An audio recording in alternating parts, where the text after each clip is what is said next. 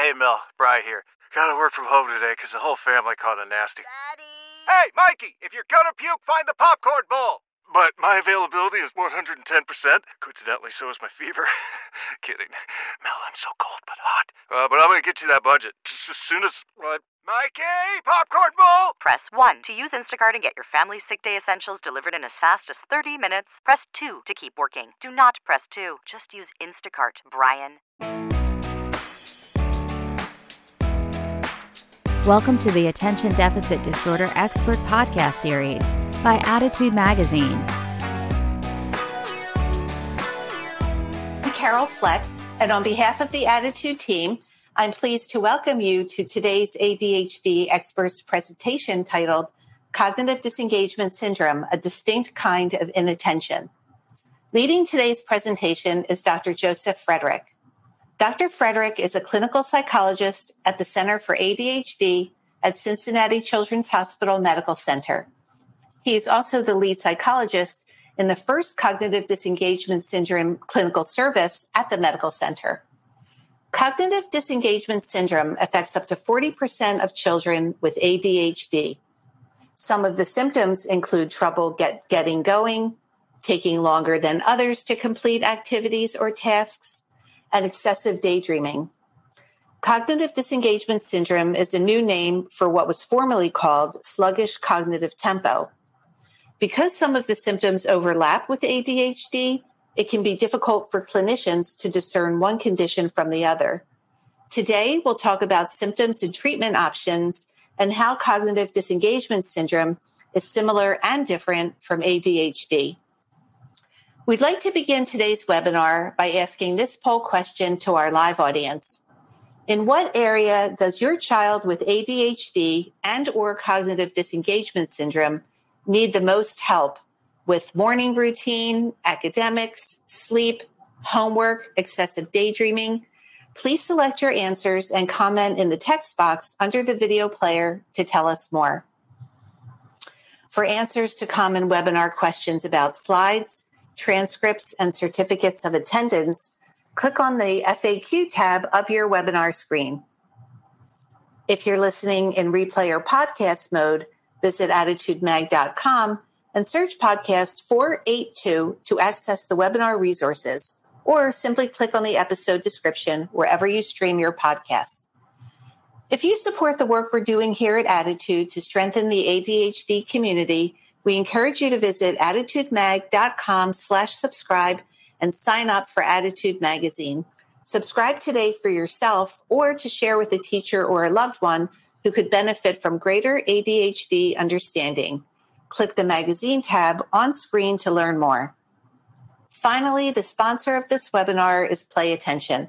Research conducted at Tufts University School of Medicine demonstrates that Play Attention improves attention, behavior, executive function, and overall performance. Harnessing cutting-edge NASA-inspired technology, Play Attention offers a customized program for improving executive function and self-regulation. Through our digital trainer, you can control personalized cognitive exercises just using your mind. Additionally, your program comes complete with a dedicated personal executive function coach who will tailor your plan as you progress. Both home and professional programs are available. Contact Play Attention at 828-676-2240 or click the link on screen to schedule your free one-on-one consultation. Visit www.playattention.com to learn more. Attitude thanks our sponsors for supporting our webinars. Sponsorship has no influence on speaker selection or webinar content. So without further ado, I'm so pleased to welcome Dr. Joseph Frederick. Thank you so much for joining us today and for leading this discussion.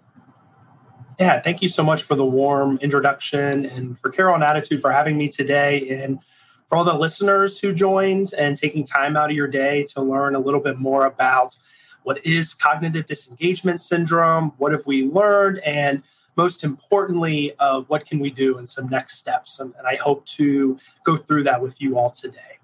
What I'd like to do before we get started is, if you are not already, I'd like you to imagine that you are a teacher in a classroom where you have 20 or so kids.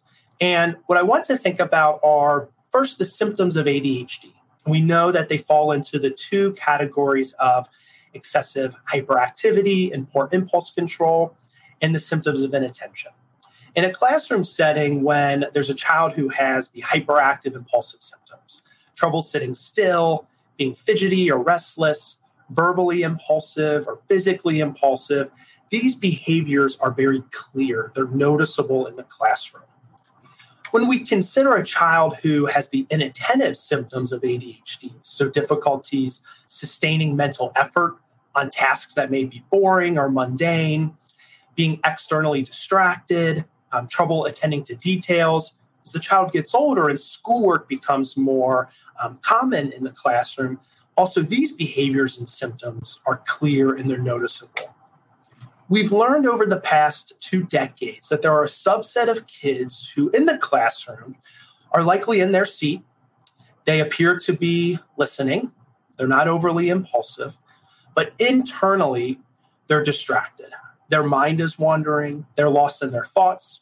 They're staring off into space. They have a harder time expressing their thoughts. Rather than being hyperactive, these children present with more sleepiness or tiredness, having a hard time completing day-to-day activities quickly. These are the set of symptoms and behaviors that were first coined sluggish cognitive tempo and has recently been changed to cognitive disengagement syndrome. And this is going to be the bulk of today, is talking through what exactly CDS is and what are some recommendations for you all. Our first understanding or possible identification of kids who had CDS actually was back in the 1790s when the first medical textbook discussed 2 different types of attention deficit. One, which we believe describes the inattentive ADHD. So individuals who were described as being very distractible, attention shifting, hard time sustaining attention, where another form of an attention deficit was for individuals described as being under-aroused or having low levels of mental energy or stamina. There wasn't a lot of conversation or text about the second type of attention deficit at this time, but we believe this is the first reference. And it wasn't until the 1960s, 1970s, where specific symptoms of SCT at that time, such as daydreaming, drowsiness, lethargy, were included in rating scales. So different rating scales that were completed to assess for different behavioral conditions, emotional problems. And then the 1980s, when the DSM-3, and the DSM, that's our mental health manual that has all the different types of diagnoses like ADHD. And the DSM-3 allowed the diagnosis of ADD with and without hyperactivity. And at that time, individuals who had ADD without the hyperactivity had higher levels of what was called sluggish cognitive tempo, the daydreaminess, the drowsiness, the lethargy. The research from the 1980s to the 2000s really stalled until a very prominent study of a large clinic sample of children with ADHD found that there was a separate set of symptoms in children who presented with the sluggish cognitive tempo. And in the past 2 decades, we've witnessed an explosion of research on understanding the nature, the consequences, the outcomes of SCT. And last year, myself and some other researchers and clinicians got together for a working group to first discuss kind of an update of where the research was so we can discuss some next steps for future directions, but importantly, start to talk about a change in terminology. So as I said, back in the 1980s, these set of symptoms were coined by a researcher as the sluggish cognitive tempo. And through our own research, clinical work, and real-life conversations with families, many of them describe this term as quite offensive or pejorative. It's calling their child to have a sluggish cognitive, kind of implying an intellectual or a cognitive deficit, which none of the research has suggested thus far. And so through a lot of very lively conversations and going a lot of back and forth on what is a terminology that is going to capture the core nature of these symptoms, but also as less offensive and as more of a description. And the team landed on the cognitive disengagement to capture the internal distractions, the disengagement of the daydreaming, the mind wandering. So that's going to be the term that I use throughout my presentation. So what are we talking about here? What is CDS? So when we think about CDS, think about three different types of features or domains falling into these categories. The daydreaminess, so individuals who are lost in their thoughts, spacing or zoning out, appearing to be lost in a fog, staring blankly into space. Symptoms that reflect mental confusion, so losing one's train of thought or absent-mindedness, having a hard time putting their thoughts into words or expressing their thoughts, getting easily confused, needing a lot longer to think about or respond to questions or activities.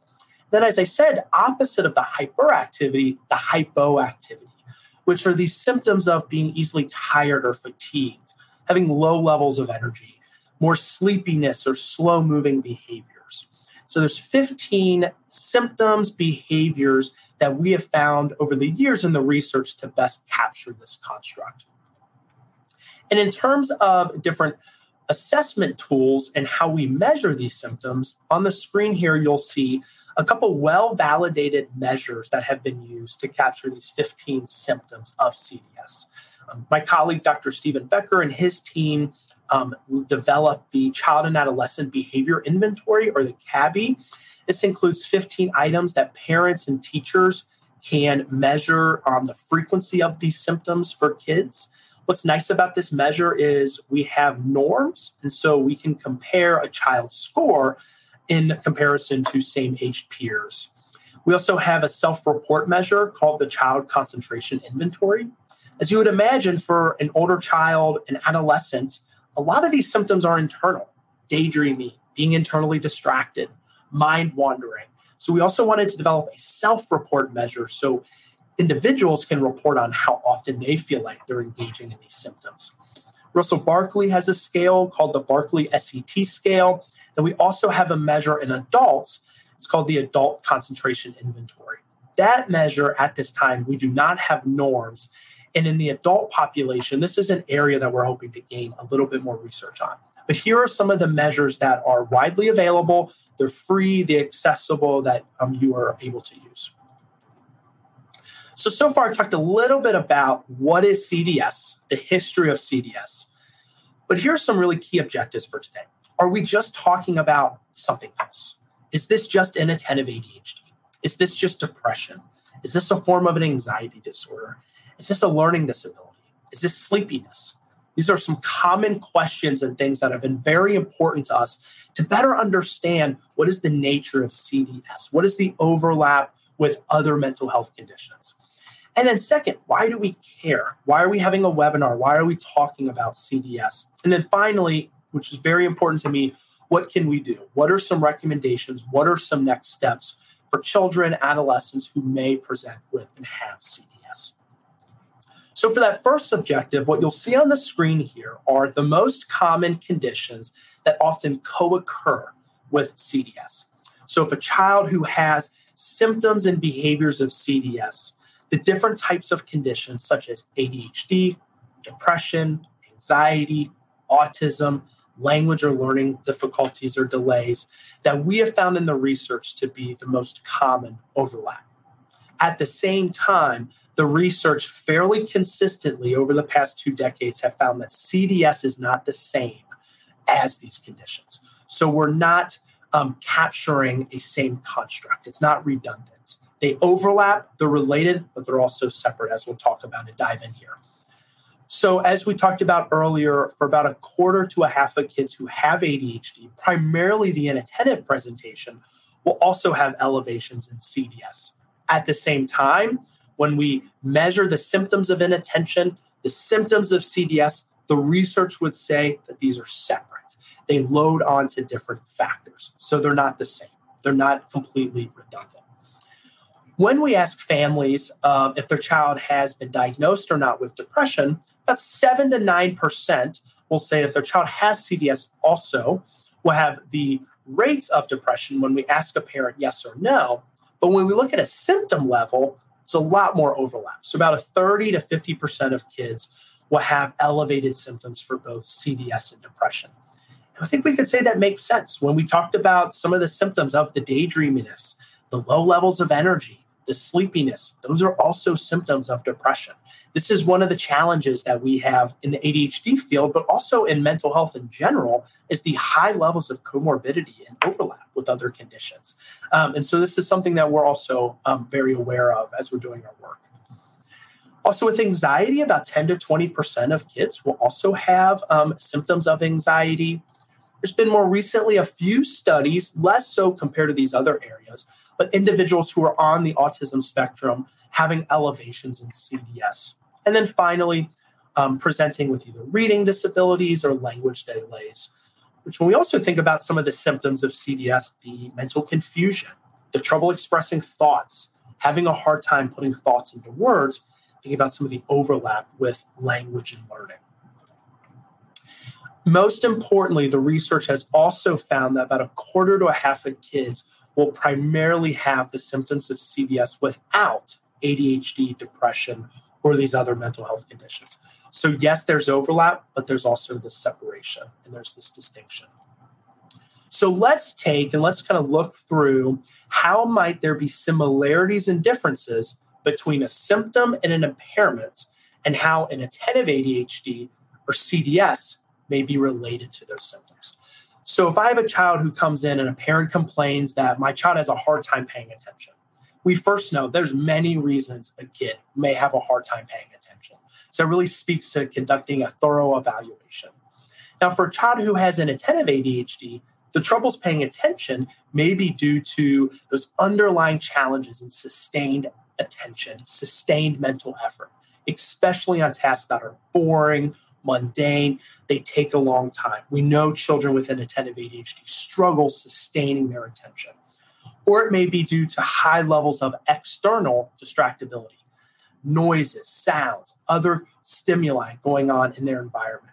For a child with CDS, primarily, what's going to drive the troubles paying attention are the excessive internal distractibility, the lost in one's thoughts, the daydreaminess, the mind is wandering, the fogginess, the spacing out. Now, if a child has both, there may be more than one reason that a child then is having difficulties paying attention. Now, let's take a common complaint such as a child having a hard time starting and finishing tasks. A child with inattentive ADHD, this may be due to trouble initiating, starting a behavior, and then maintaining that attention. It may be due to the challenges with working memory deficits, being able to hold multi-step directions, keep what they have to do in their mind, and then complete the task. Now, for a child with CDS, it may be difficult for them to start and finish the task due to the pace of which their movement and their activity. It may take them a little bit longer to get started. It may take them a little bit longer to complete. And then along the way, those internal distractions. Additionally, we take energy levels and motivation. We know kids who have inattentive ADHD that for certain things that are boring, that are mundane, maybe a hard time initiating it, having the motivation to want to do those type of tasks and activities. For kids with CDS, it starts to be this general state of underactivity, tiredness, and energy levels that is not as much task specific like we see in inattentive ADHD. Very importantly, and this is a lot of the research has found, when we think about comorbidities, we know kids who have ADHD, the rule rather than the exception is those co-occurring conditions. Different internalizing conditions like anxiety, depression, also externalizing, so more oppositional behaviors, emotion dysregulation, difficulties managing tantrums. And then some kids also have some of the hyperactive impulsive symptoms. Quite conversely, for kids with CDS, they're more likely to have those internalizing comorbidities, the anxiety, the shyness, the depression, the social withdrawal, as we'll talk about here in more detail. And then very different than the inattentive ADHD, little to no symptoms of the hyperactive impulsive. So really the focal point of this slide is thinking about how the same symptom and impairment, there may be similarities with CDS and inattentive ADHD, but also could be some differences. Why do kids have CDS? Where does this come from? Now, we know with ADHD, there's a high heritability. We know there's a very strong genetic basis. This is an area of research that I'm hoping over the next several years we'll see a lot more studies come out, but it is a very tiny body of research.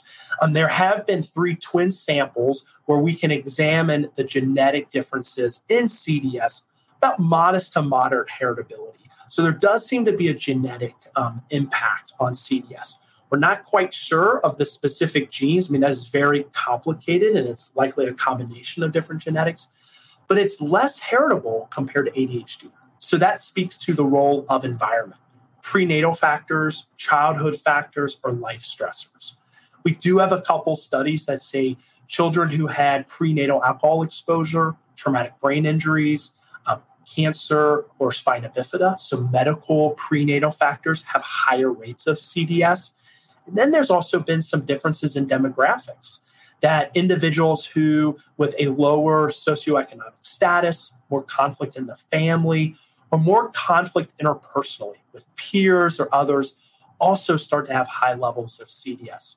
So we start to think about, might these symptoms of the internal distractions, the disengagement, for some individuals be some form of a coping response, a coping mechanism due to ongoing stressors in their environment. This is definitely an area that I'm hoping in the next few years, as I said, we'll have more research. But this is where we are now in terms of the etiology of CDS. Majority of these findings, as I said, we also want to replicate so we can have more confidence in our findings. So how does CDS impact kids' day-to-day functioning? When we think about the 2 different types of cognitive areas, processing speed, so kind of the speed and the rate and the pace, able to complete activities and do things, and mind wandering, which we know mind wandering is a very common phenomenon. Some of you may now, your mind might be wondering about what you have to do after this call or what you have to do during the day. My mind might be wandering on things that I'm going to do over the weekend. This is a very common phenomenon that many of us have. And these have been the 2 areas that most of the research has focused related to the cognitive areas. Now, some of the studies have shown that CDS and processing speed are not the same, but they may be related, especially in younger kids. And when we think about the different types of processing speed, for any of you that are familiar with the WISC, when we give a battery to kids to measure their processing speed, there's 2 different types of subtests, coding and symbol search. Coding asks the child to write down and copy a symbol that they see, and they have to see how quickly they can do it. Symbol search, they visually are looking at a couple different symbols, and they have to circle whether they see the same symbol or there's not the symbol there. So coding has more of the motor demands, more of the writing, the graphomotor. Symbol search is more visual. Some of the research would suggest that CDS may impact more of the motor demands, such as the coding subtest. And so in terms of how quickly a child can maybe copy down notes when they're in class, writing down their answers, they may take them a little bit longer, where children with ADHD may have a harder time attending to those details. They may be made more of the careless mistakes when it comes to symbol search or coding. Now, when we think about mind wandering, we have a few studies that have shown that compared to the symptoms of inattention, ADHD, anxiety, and depression, CDS is more strongly associated with mind wandering. So it has started to suggest that maybe at the core of CDS is an over-engagement to mental content, to mental representations in terms of mind wandering, just things in the past, the present, the future, daydreaming, when the content of those internal thoughts is more specific. Then we start to think about, may this be the reason that kids with CDS start to have higher levels of depression and anxiety? You spend so much time internally, you kind of give room and opportunity to worry, to ruminate. Maybe that might be the link. And this was one of the reasons that the name was changed to the cognitive disengagement to really reflect those findings. Then what about academics? We know that for kids with ADHD, academic performance, academic functioning is an area that we often target in intervention. We also know that CDS impacts academics. Some studies that have shown CDS is associated with lower grades, poor organization. Organization seems to be an area that children with CDS struggle with. And then some studies have been a little bit inconsistent with lower academic achievement. One area that's very important is related to behaviors that enable you to perform well academically.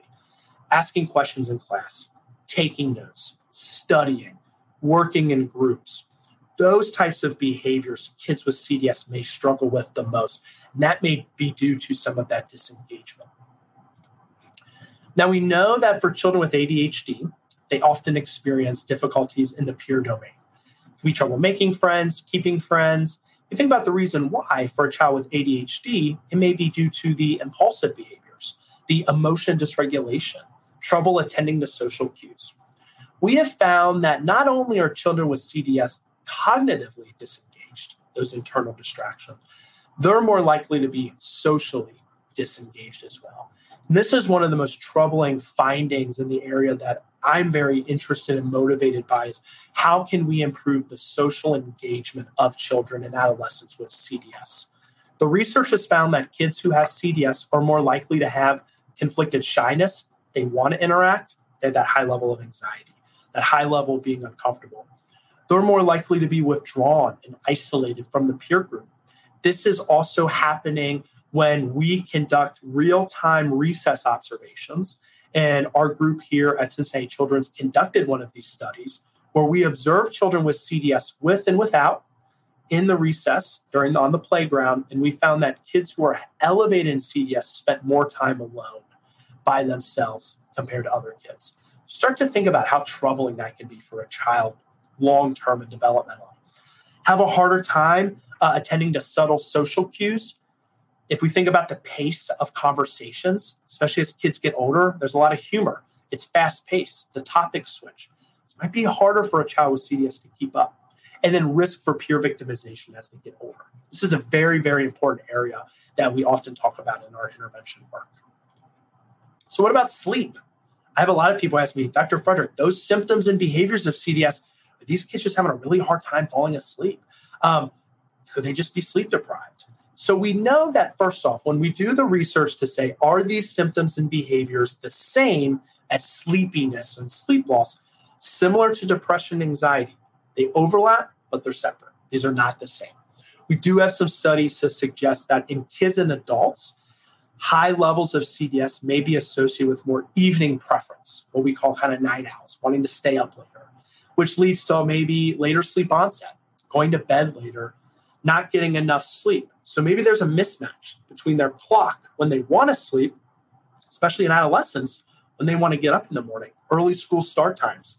So that might lead to some of the sluggishness, the sleepiness that we see in the morning and throughout the day. There's been 2 studies that have looked at polysomnography indices of sleep. So we start to look at like sleep apnea, restless leg, limb movements. There's been no clear associations thus far. And finally, there was a study found that when you experimentally restrict sleep, which would be a really hard study to do. I want to thank the teenagers that participated in this study. But when we have teenagers who were said, let's extend your sleep. Let's get you a couple more hours. Let's restrict your sleep. Those who were in the restrict sleep phase had a higher level of CDS. Start to think that makes a lot of sense. If you restrict sleep, one of the first thing that goes is your attention and then that energy.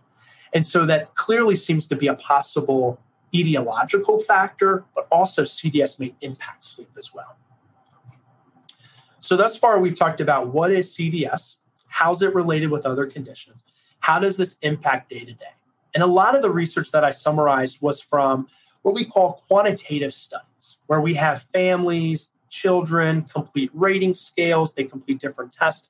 It was important for our group to interview these families, to talk to these families and see, are they talking about CDS? What language did they use to discuss this? How do they feel like it impacts their day-to-day? So we conducted this study here at our group here, and we had about 15 to 20 families. And the focus of this was to interview the parents and children to learn a little bit more about the real world lived experiences of CDS. So here's some of the quotes. Obviously, the names here have been changed to protect everyone's identity. But when we think about the quotes, you can start to see some of the descriptions and the terms. And I see a lot of these in emails that I get from families and also in my clinical work in our service here. So we had one parent say he calls it zoned out. We will be talking to him. He starts staring out into space and says, oh, I zoned out. What did you just say? It's just that Charlotte's slow. That's Charlotte. We're used to it. So some families saying that some of these behaviors were part and parcel to who the child was. These were just kind of some of their characteristics that they're noticing. And then we had a parent say, I asked him once what he was doing when he was in the backseat quiet for 40 minutes. And he says, I'm watching TV in my mind.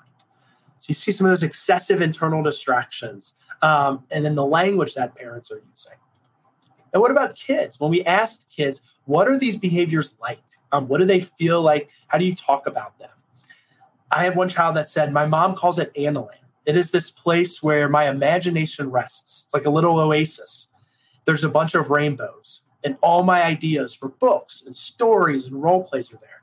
You can start to see that the daydreaminess also leads to some of these positive attributes and these strengths, some creativity, some different characters, ideas.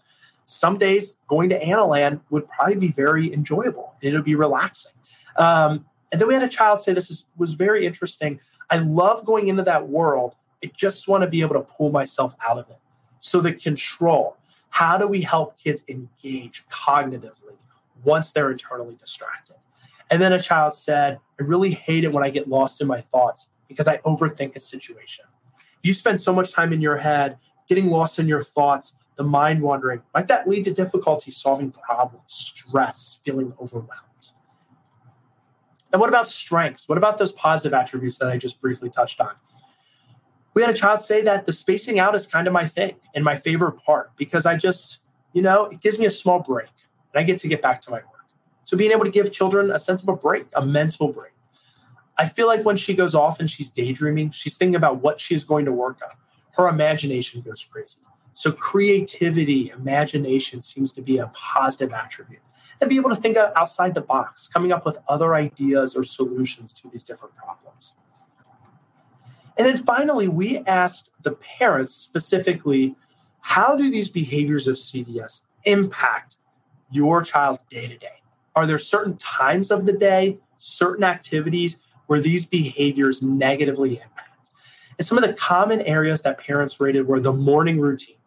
Many, many, many parents, and I hear this fairly often, trouble getting out of bed in the morning, taking a long time to get through the morning routine, having higher levels of the sleepiness. Academics, either keeping track, organization during school, after school, sleep, trouble falling asleep, daytime sleepiness, and then also homework specifically. And we asked parents, what have you tried? What have you done?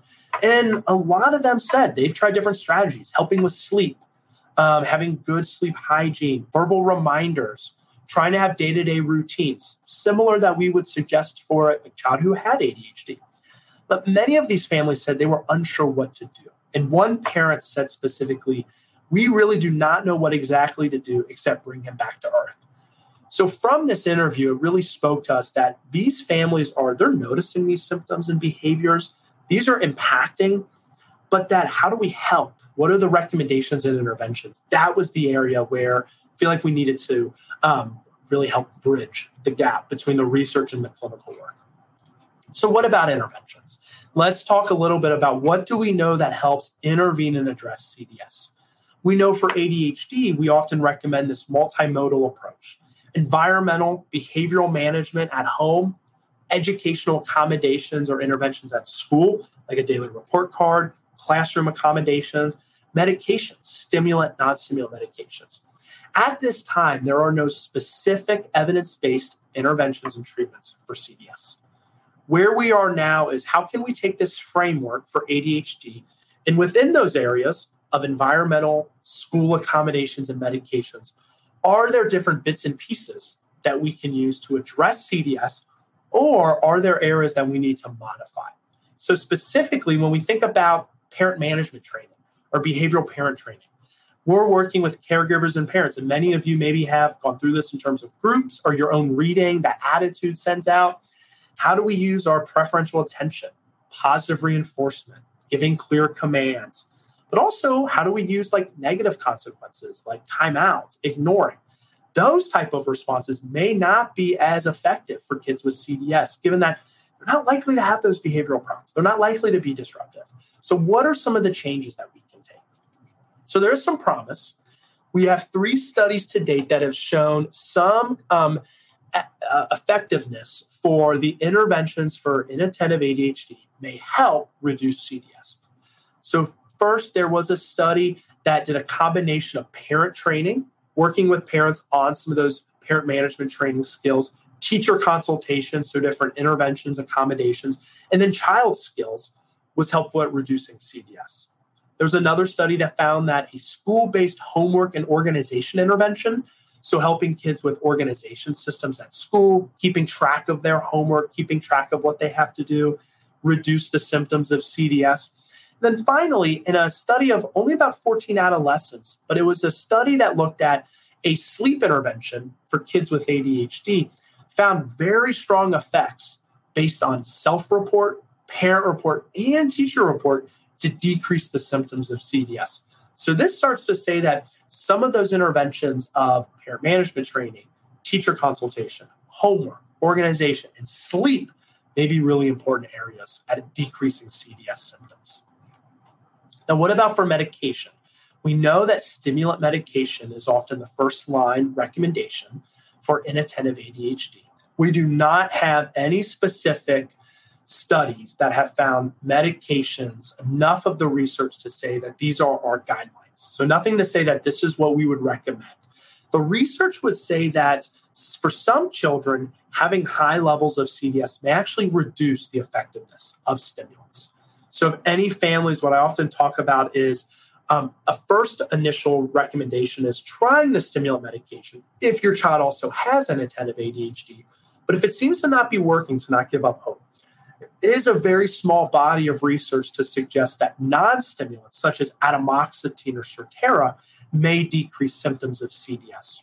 And obviously, one thing to think about is that full comprehensive evaluation is that if your child is also struggling with depression, anxiety, sleep problems, we want to intervene both on the treatment side and the medication side. So there is some interest right now in the field for different medications like antidepressant medications, anti-anxiety, or medications that help with daytime sleepiness. Maybe those would show some promise for decreasing CDS. So I'm at the time of my talk now where what I want to do is share with all of you as parents, teachers, professionals, individuals that may be impacted or know someone with CDS, to share with you some of my own learnings and my own observations. So as Carol mentioned earlier, we have started a clinical service here in our Center for ADHD for CDS. You can find more information about this on our website. And we've worked with families. We've been doing evaluations. We've been doing therapies, interventions, with the goal ultimately is to start to come up with some specific interventions that we can provide. And I want to share with you just some of my own observations, strategies, learnings that may be helpful for you at this time. We think about overall, we think about environmental recommendations just at home. And many of these I would recommend to a family of a child who has ADHD, is having that consistent daily routines in terms of the time of sleep, the time of homework, the time of activities. How can we simplify the day? Children with CDS often may get overwhelmed easily. They may have a harder time keeping up and keeping pace. So how can we simplify their day-to-day? How can we have clear, consistent daily routines? Having visuals where they can know their schedule may help them feel less stressed or overwhelmed. And then time.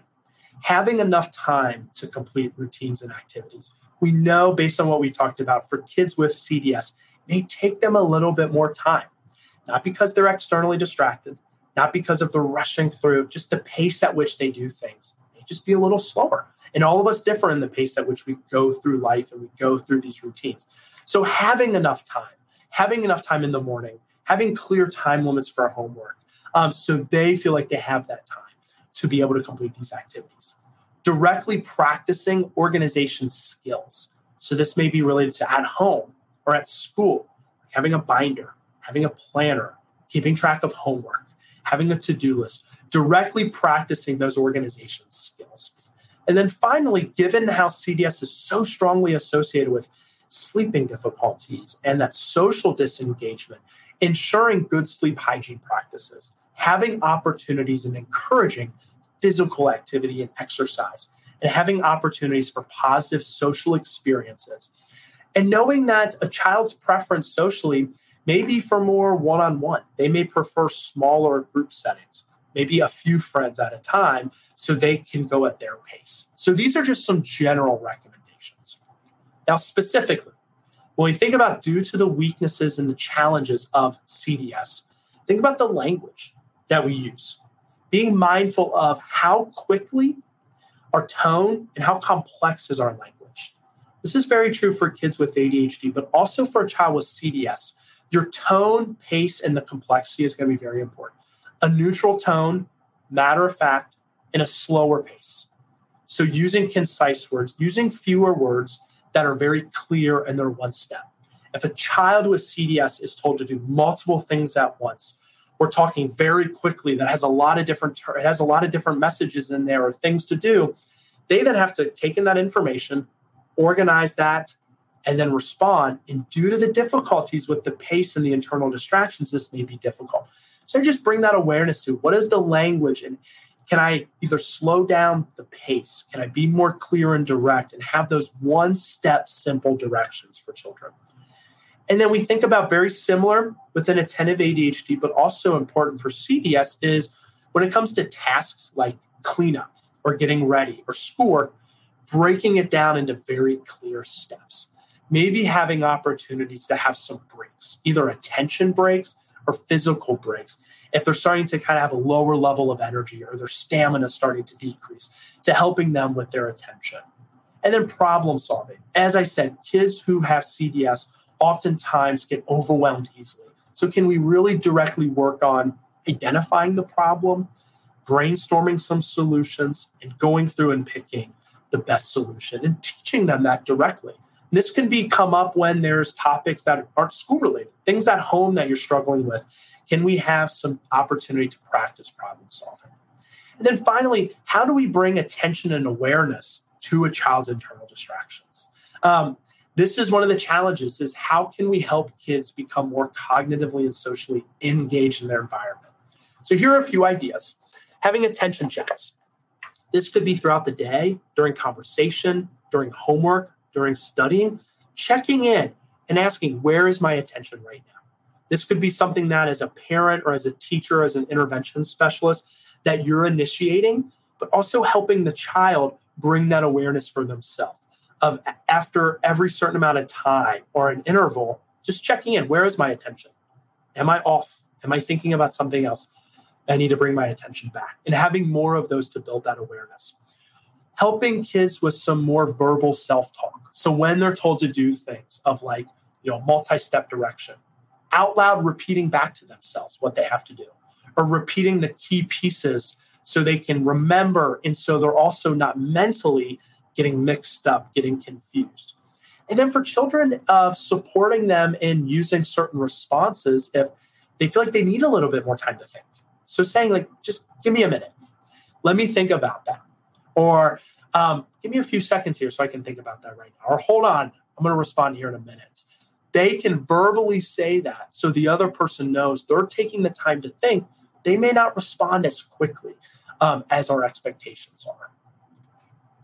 And then what about for more of the behavioral side for CDS? Awareness of time.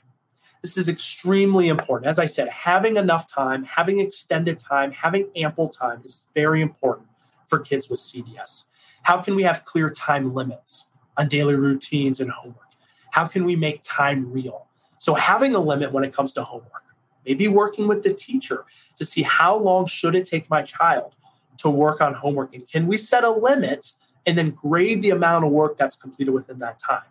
Because if you're a child who has CDS, it may take you a lot longer to complete your work. So then you may get penalized. You may have points taken off.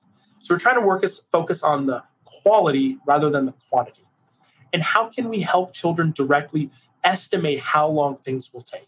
This is something that I do with kids in my clinic, where when we think about an after-school schedule, we write down what are the key pieces of your afternoon schedule. How long do you think it's going to take? What's your estimation? 5 minutes, 15 minutes, 20 minutes. And then let's do an experiment. Let's see how long it took you. And can you see, were you close or do you need to put in more time? And then another idea is, can we work on the child gradually doing things a little quicker? So if every task is 5 minutes, Can we move it to 4 to 3 minutes? Can we start to slowly increase their awareness and the pace at which they do things? That is an idea, a strategy.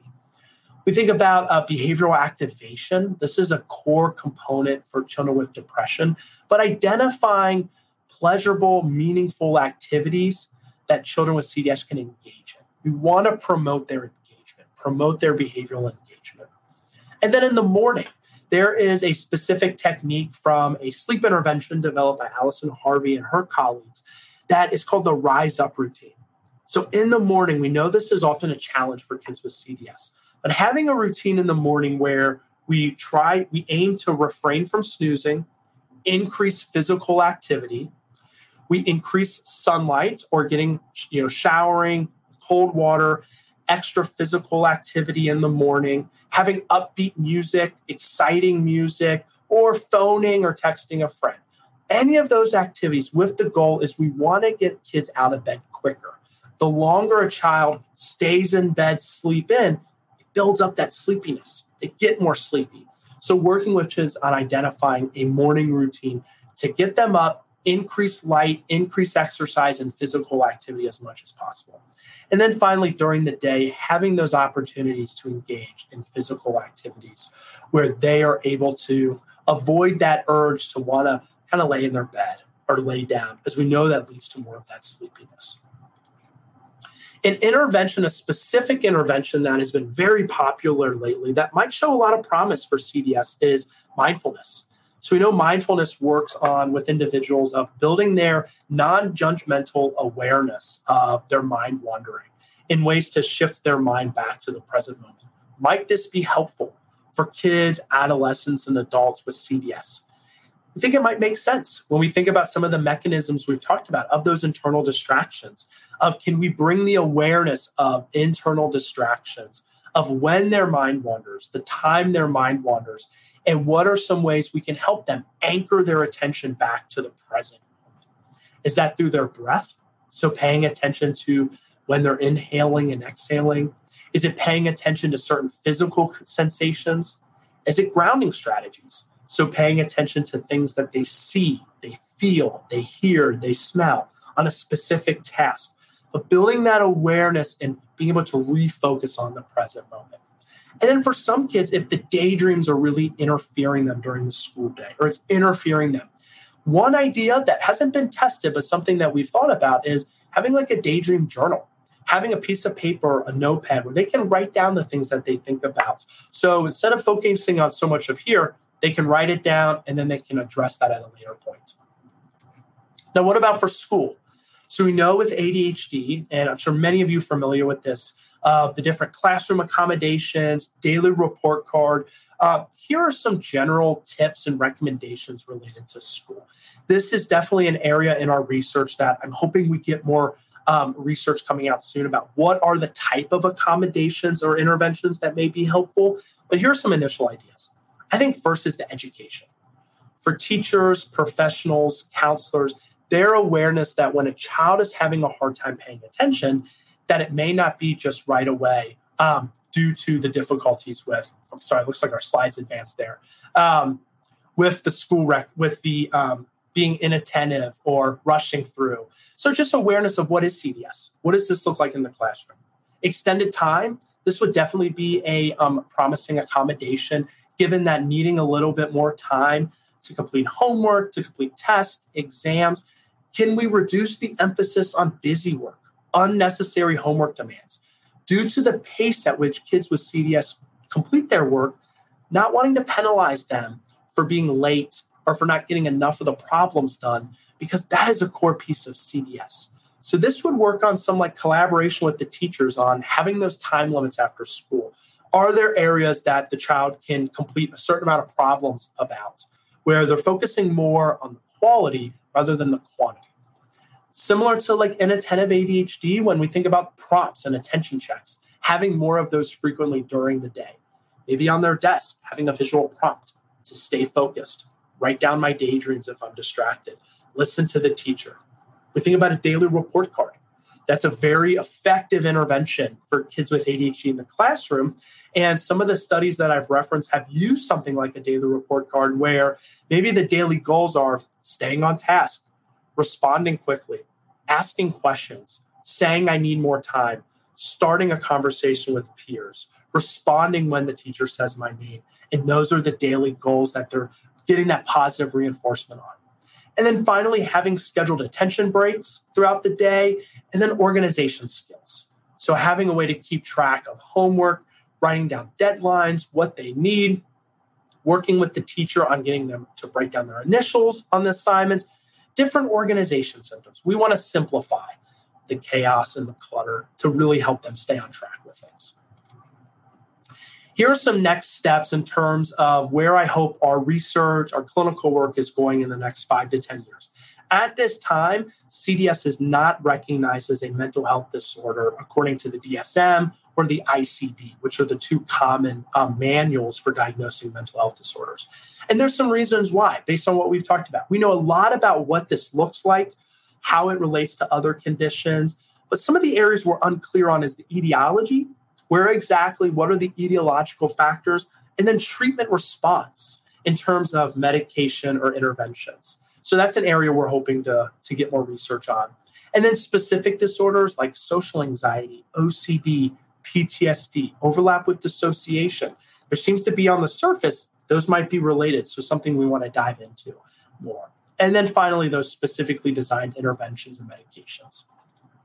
So I'll wrap up real quick in terms of overall, why are we doing this? And one of the reasons we wanted to develop our service here at Children's was an email from a mother that reached out to us who said, I have a son who's 16 who lives with the symptoms that 100% match the symptom list for CDS.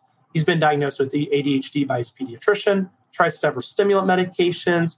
I see my son struggling socially, academically, extracurricular activities. I feel like now I'm seeing some signs of depression. Aside from these symptoms, he has every single described symptom of CDS that I have read about. I'm at a loss as what to do or where to take him.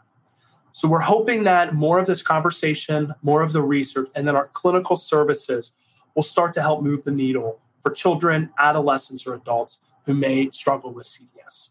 So I really appreciate everyone's time, and I think this will be a good opportunity here to switch over to some Q&A. Excellent. Thank you so much. Before we start the Q&A, I'd like to thank Play Attention once more for sponsoring this webinar. I'd also like to share the final results from today's poll question. In what area does your child with ADHD and or CDS need the most help? 34% said academics, 18% said homework, 16% said morning routine, and 15% said excessive daydreaming. Now to your questions. Can CDS develop or increase in severity in the teen years? That is an excellent question. So there is some research to suggest that the age of onset for CDS may be later than ADHD and start to increase over the school age and teenage years. And we may think that might be why there's such an overlap with those internalizing conditions that are common during the teenage years, such as depression and anxiety. So it does start to seem like these set of symptoms, later age of onset compared to ADHD, but also over time, steadily increasing. And that might start to give rise to the rates of depression and anxiety. We're not sure why. Is that due to brain changes? Is that due to more social stressors? We know social stressors are related to CDS. So to answer the question, yes, and there's a lot of nuances there that hopefully we can shed some more light on. What have you learned about the evolution of CDS over time? And can a child grow out of CDS? Yeah, that's I'd say one of the areas that we know much little about compared to like the childhood, adolescent is adulthood and also like older adults. So we know that the rates of CDS, they are common in young adults and also adult populations. We know they can be associated with like certain sleeping difficulties when it comes to work or occupational functioning. We don't know as much about like long-term longitudinal studies about how the symptoms are kind of unfolding over time. There does seem to be, as I said, like increasing in the teen years, starts to continue throughout adulthood. but we're unclear about what are factors that might modify that path. Might there be certain types of life changes, developmental stages that impact the course of CDS? That's definitely an area that we're hoping to gain some more research on as well. Okay. How would a parent get a diagnosis for CDS for a child's IEP?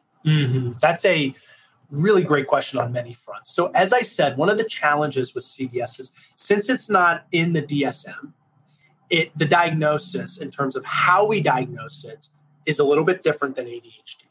So within ADHD, there is a diagnosis called other specified ADHD. This is for a child who looks like they may have ADHD, but for a certain reason in the criteria, they don't meet the diagnosis. So when I am doing our evaluations here for families, I may often use other specified ADHD with the features of CDS or the symptoms of CDS. It also may be for a child who already has ADHD is on the IEP, if they had an evaluation and an assessment with anyone that's trained in providing assessments and diagnosis would qualify for assessing these symptoms. So this could be a counselor, a psychologist, a psychiatrist. It may take some education. I think there are differences in the awareness of CDS. So it may be bringing this up of like, this is something I'm concerned about. I would say professionals who are aware of ADHD will have more awareness of CDS given the evolution. So that may look like filling out some of those rating scales that I presented on earlier in the context of the full assessment. And then bringing some of those findings to the IEP meeting to say that my child also has these other set of symptoms. They're called CDS. This is recognized. It's not a diagnosis yet, but here are some key symptoms that may impact my child's performance in the classroom. And then here are some of those maybe different accommodations or different recommendations to add on the IEP. That would be kind of how I would think about walking through that process. Okay. Does this aspect of inattention improve over time as a child gains better executive functioning? That might be the $1 million question. I don't know 100%. I mean, we do know that, I think one of the interesting things about this is we know that ADHD, one of the core deficits of ADHD is executive functioning in terms of the brain imaging studies, the troubles in the front part of the brain. CDS is not as much associated with executive function.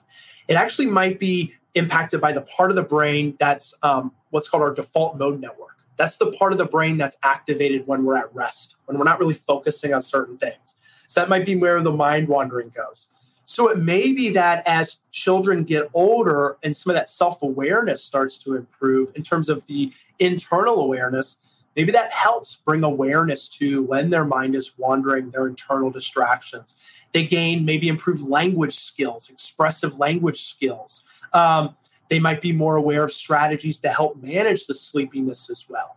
So since executive functioning and ADHD and CDS aren't related, I wouldn't expect necessarily those improved executive functions to translate 100%, but I could also see it helping in terms of the awareness, the improved problem-solving skills, language skills, and that may help decrease those symptoms of CDS. We had quite a few questions around autism and CDS. So one question is, how does the brain function and neurobiology in CDS, how does that differ from autism? Yeah, it's an excellent question. We do not, to my knowledge, have studies that have looked at the differences in the neurobiology or brain imaging for CDS and autism. There's only been a handful of studies of individuals with autism that have elevated symptoms of CDS. And I think we can start to see the overlap, when we've talked about the symptoms on the surface. So, being in your own world, the daydreaming, the internal distractions, how there's some individuals with autism who also have those different difficulties. I am not sure, and I don't know since we don't have those studies. I will say that, when we know with autism, we're trying to work on helping with the social skills or kind of the script of how to interact. Many kids with CDS, I have, individuals, it may look like autism because if they're socially disengaged. But a lot of these children, like they have the skills, if they're in a comfortable environment, if it's one-on-one, like they have the skills to interact, to have that reciprocity, to have back and forth conversation. It's maybe when they're in a larger group, like in a classroom or on sports teams, extracurricular activities, when they're overwhelmed, we start to see more of that disengagement. So I think the underlying reasons of why a child with autism versus CDS may have these challenges, those underlying reasons may be different. I can't point to specific parts in the brain, but we can start to think about specific areas for intervention, like social skills training directly for CDS or managing that anxiety that comes with CDS may also be an important thing to focus on clinically. What's the difference between maladaptive daydreaming disorder and CDS? Yeah, because I believe that there was a one of those researchers presented, I think, on the maladaptive daydreaming. Yes. Yeah. That is an area where, to my understanding, we talked about the internal distractions in CDS as involving this just over-engagement in thoughts of this could be just the mind wandering, daydreaming, mind blanking, where some individuals with CDS, it's just like kind of they're not having as many thoughts. Their mind just kind of blanks, which leads to the staring off. And my understanding with maladaptive daydreaming is the kind of the intensity and what the daydreams are much more intense. So they're maybe spending a lot more time of maybe hours, focusing on certain stories or fantasies or creating like certain characters that sometimes has like this reinforcing component to it, something that they're kind of seeking out. Again, I don't know as much of the maladaptive daydreaming, but to my understanding, it's more about the intensity that it's reinforcing. Where in CDS, yes, there's that proneness, but some of these kids are also saying that it's deliberate, but it's also spontaneous, that these thoughts just kind of appear, that they're internally distracted. And this might be due to just they're thinking about random things, they're thinking about real things, made up things, past, present, future. So I think the scope and the context is a little bit different. But I would imagine, if I was conducting a study on that, I would imagine there's going to be some of that overlap. But I would just say maladaptive daydreaming seems to be much more narrow and specific, where in CDS, we also have that behavioral component. We have the sluggishness, the slow moving, the mental confusion that seems to be somewhat distinct from maladaptive daydreaming. Okay. A few people have asked about any kind of nutrition or supplement recommendations that might help with CDS. Yeah, I think if I take a step back, and obviously I'm as a psychologist that I'm, this is something obviously would work with, your child's pediatrician or primary care on, but I just take a step back and think about what are the certain nutritions, diets that are going to help improve a child's attention and their energy and their motivation. So that's what I often talk about, like in the context of ADHD, having a well-balanced diet, having enough opportunity for exercise, ensuring sleep. I know with ADHD, there have been some studies that some small effects for omega-3 fatty acids in terms of maybe improving attention. Maybe that might be something that would be helpful in terms of increasing attention or energy levels. We don't have any type of studies that have looked at nutritional supplements. I would just encourage, everyone to think about if my child in general was struggling with the sleepiness, the tiredness, the daydreaminess, we would really ideally optimize, their diet, having a well-balanced diet, having moderate levels of sugar intake, having opportunity for exercise, physical activity, ensuring good sleep. So that would be my response to that. But I am hopeful that we start to, as more of the intervention medication work starts to come out, that can do some trials on, different supplements or nutritions to see could those be a complementary approach to these other interventions. Well, unfortunately, we're out of time, and that has to be our last question. Yeah. But Dr. Frederick, thank you so much for joining us today and for sharing your expertise with our ADHD community. We really appreciate that. Absolutely. It's a pleasure. These were unbelievable questions. I really appreciate it. Many of these questions that made me start to think, I'll be honest, of I want to learn more about these different ideas. So I really appreciate the opportunity. And as I said, you can learn more about our information online, and I'm available if anyone wants to, if they have other questions. I'm happy to do my best in answering them. Well, thank you. And thank you so much to today's listeners. Make sure you don't miss future Attitude webinars, articles, or research updates by signing up to receive our free email newsletters at attitudemag.com/newsletters. If you're listening in replay or podcast mode, visit attitudemag.com and search podcast 482 to access the webinar resources, or simply click on the episode description wherever you stream your podcasts. If you support the work we're doing here at Attitude to strengthen the ADHD community, we encourage you to visit attitudemag.com/subscribe and sign up for Attitude Magazine.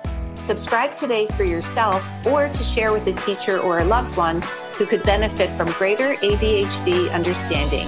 Thank you. Have a great day. For more Attitude podcasts and information on living well with attention deficit, visit attitudemag.com. That's ADDITUDEMAG.com.